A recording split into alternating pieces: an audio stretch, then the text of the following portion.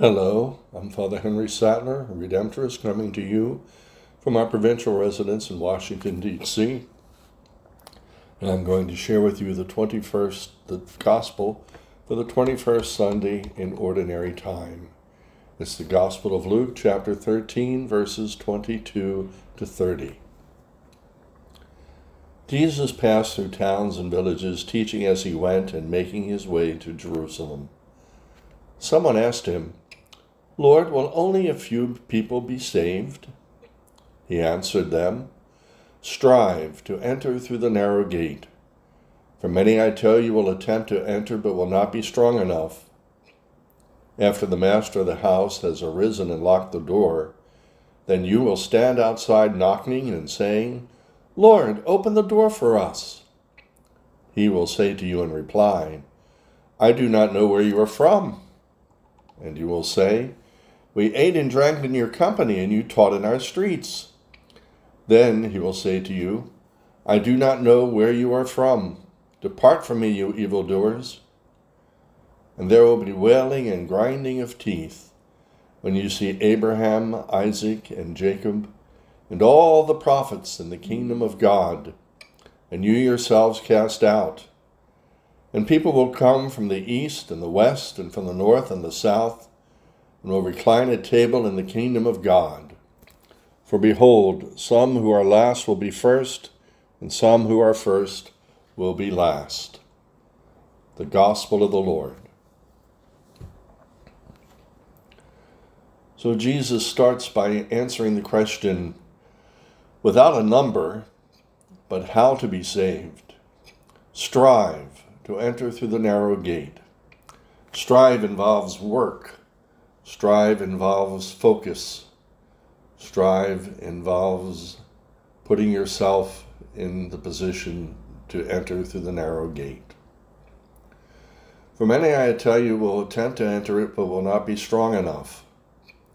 So you need energy. You need that focus. You need that aim, that goal.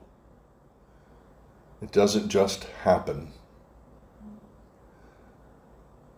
"Lord, open the door for us. I don't know where you're from." "Lord, open the door for us. I don't know where you are from." I don't know where you are from. We have to put ourselves in the presence of the Lord. We have to continually fall in love with the Lord so that he will know where we are from. We are from his flock.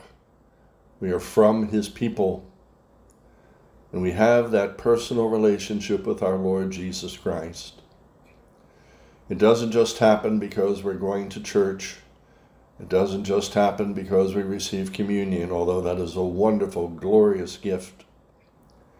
It comes when we put our hearts and mind and spirit into searching and loving our God. St. Alphonsus, our founder of the Redemptorist, wrote a book called The Practice of the Love of God. And in that book, he's constantly loving God and telling us how to love God. Because that's the key to the kingdom of heaven. Putting ourselves at the foot of the Lord and drinking in his love, drinking in his words, drinking in his message. The bottom of the gospel says, "People will come from the east and the west and the north and the south and will recline at table in the kingdom of God." It's a narrow door, but it's a wide invitation. A very wide invitation. The Lord calls all to the kingdom of heaven, but not all are going to make it. Not everyone's going to arrive in the kingdom. And so we will recline at table in the kingdom of God if we continue to fall in love with our Lord and allow him to continue to transform us. Some who are last will be first, and some who are first will be last.